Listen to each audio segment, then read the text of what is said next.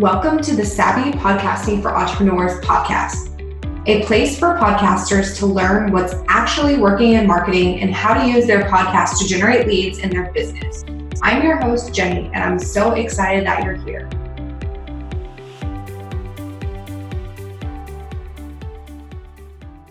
Hey Savvies, welcome back to another episode of Savvy Podcasting for Entrepreneurs.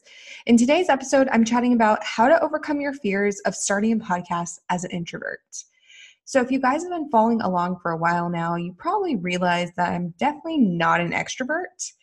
And starting my podcast back in January of 2018 was very scary for me because I just didn't know how it was going to go as an introvert. I actually ended up recording my very first podcast interview with a guest from my show, and then also in exchange for their show as me being a guest on the exact same day. And I want to just tell you that I was just so nervous to do this. And it was a complete understatement being nervous because, I just had no idea what to expect. But you know what? I ended up having such an amazing time with both opportunities, and now interviewing people from my show and sharing my expertise on other people's shows is just one of my absolute favorite things to do. And I really would have never known that if I didn't take the leap of faith and start my own podcast back in January of 2018. So to my fellow introverts out there, I see you and I hear you, and it's definitely not an easy feat. But if it's something that you're just wanting to do and you feel called to start a podcast, then you shouldn't let fear hold you back from doing so. So today I just want to hop on and share some really quick tips on how to start a podcast if the main thing holding you back from starting is fear, especially if you're an introvert. So let's just dive right in. So first up, you want to test out your equipment beforehand. This is something you should do whether you're an introvert or not, but testing your tech helps ease any fears about your mic glitching out or Zoom not being set up properly, or whatever tool you decide to use if you're not using Zoom.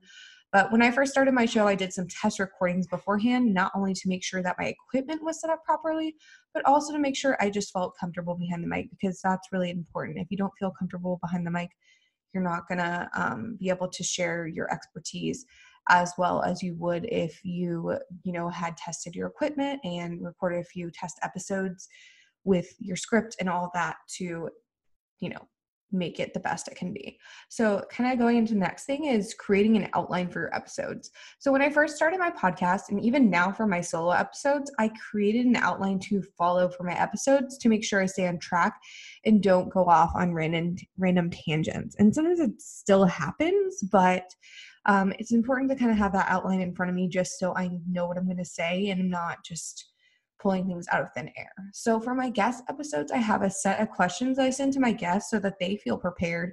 And I stick to those for the most part. But sometimes I'll throw in random questions depending on how the conversation goes, because I want my show to feel forced and scripted. But having these questions prepared eases both the guest and I's minds to have an idea of what we're discussing beforehand, so it's not completely random and goes off topic.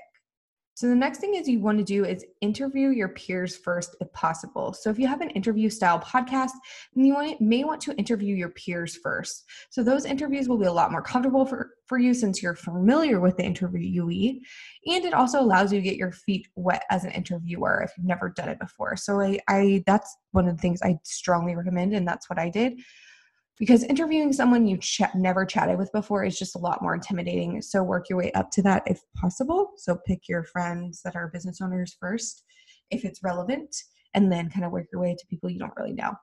And my fourth and final tip is to just go for it. So my number one piece of advice for starting a podcast, whether you're an introvert or not, is to just go for it and make it happen. Don't let fear paralyze you from taking the next step. Podcasting is such a great way to share your knowledge with your audience and is a lot less intimidating than video, at least in my opinion.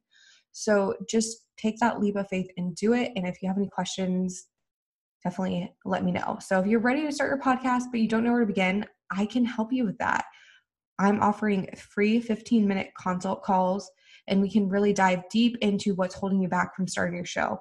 If you want to take advantage of that, you can go to www.savvypodcastingforentrepreneurs.com/consult to book your call with me. And I'm super excited to chat with you about that and help make your podcasting dreams a reality. But thank you so much for listening to today's episode. You can find the show notes for this episode over at www.savvypodcastingforentrepreneurs.com/episode-141. And if you've yet to join the Savvy Podcasting for Entrepreneurs Facebook group, make sure to head to savvypodcastingforentrepreneurs.com/group to join a community of entrepreneurs looking to launch and grow their podcast today. And I will see you guys in the next episode. If you enjoyed listening to this episode, make sure to subscribe to the podcast on your favorite podcast player like Apple Podcasts, Spotify, or Stitcher, and leave a review. You can find us at savvypodcastingforentrepreneurs.com and on Facebook and Instagram at Savvy Podcasting for Entrepreneurs. Make sure to join our free Facebook community for podcasters by going to savvypodcastingforentrepreneurs.com/community. See you in the next episode.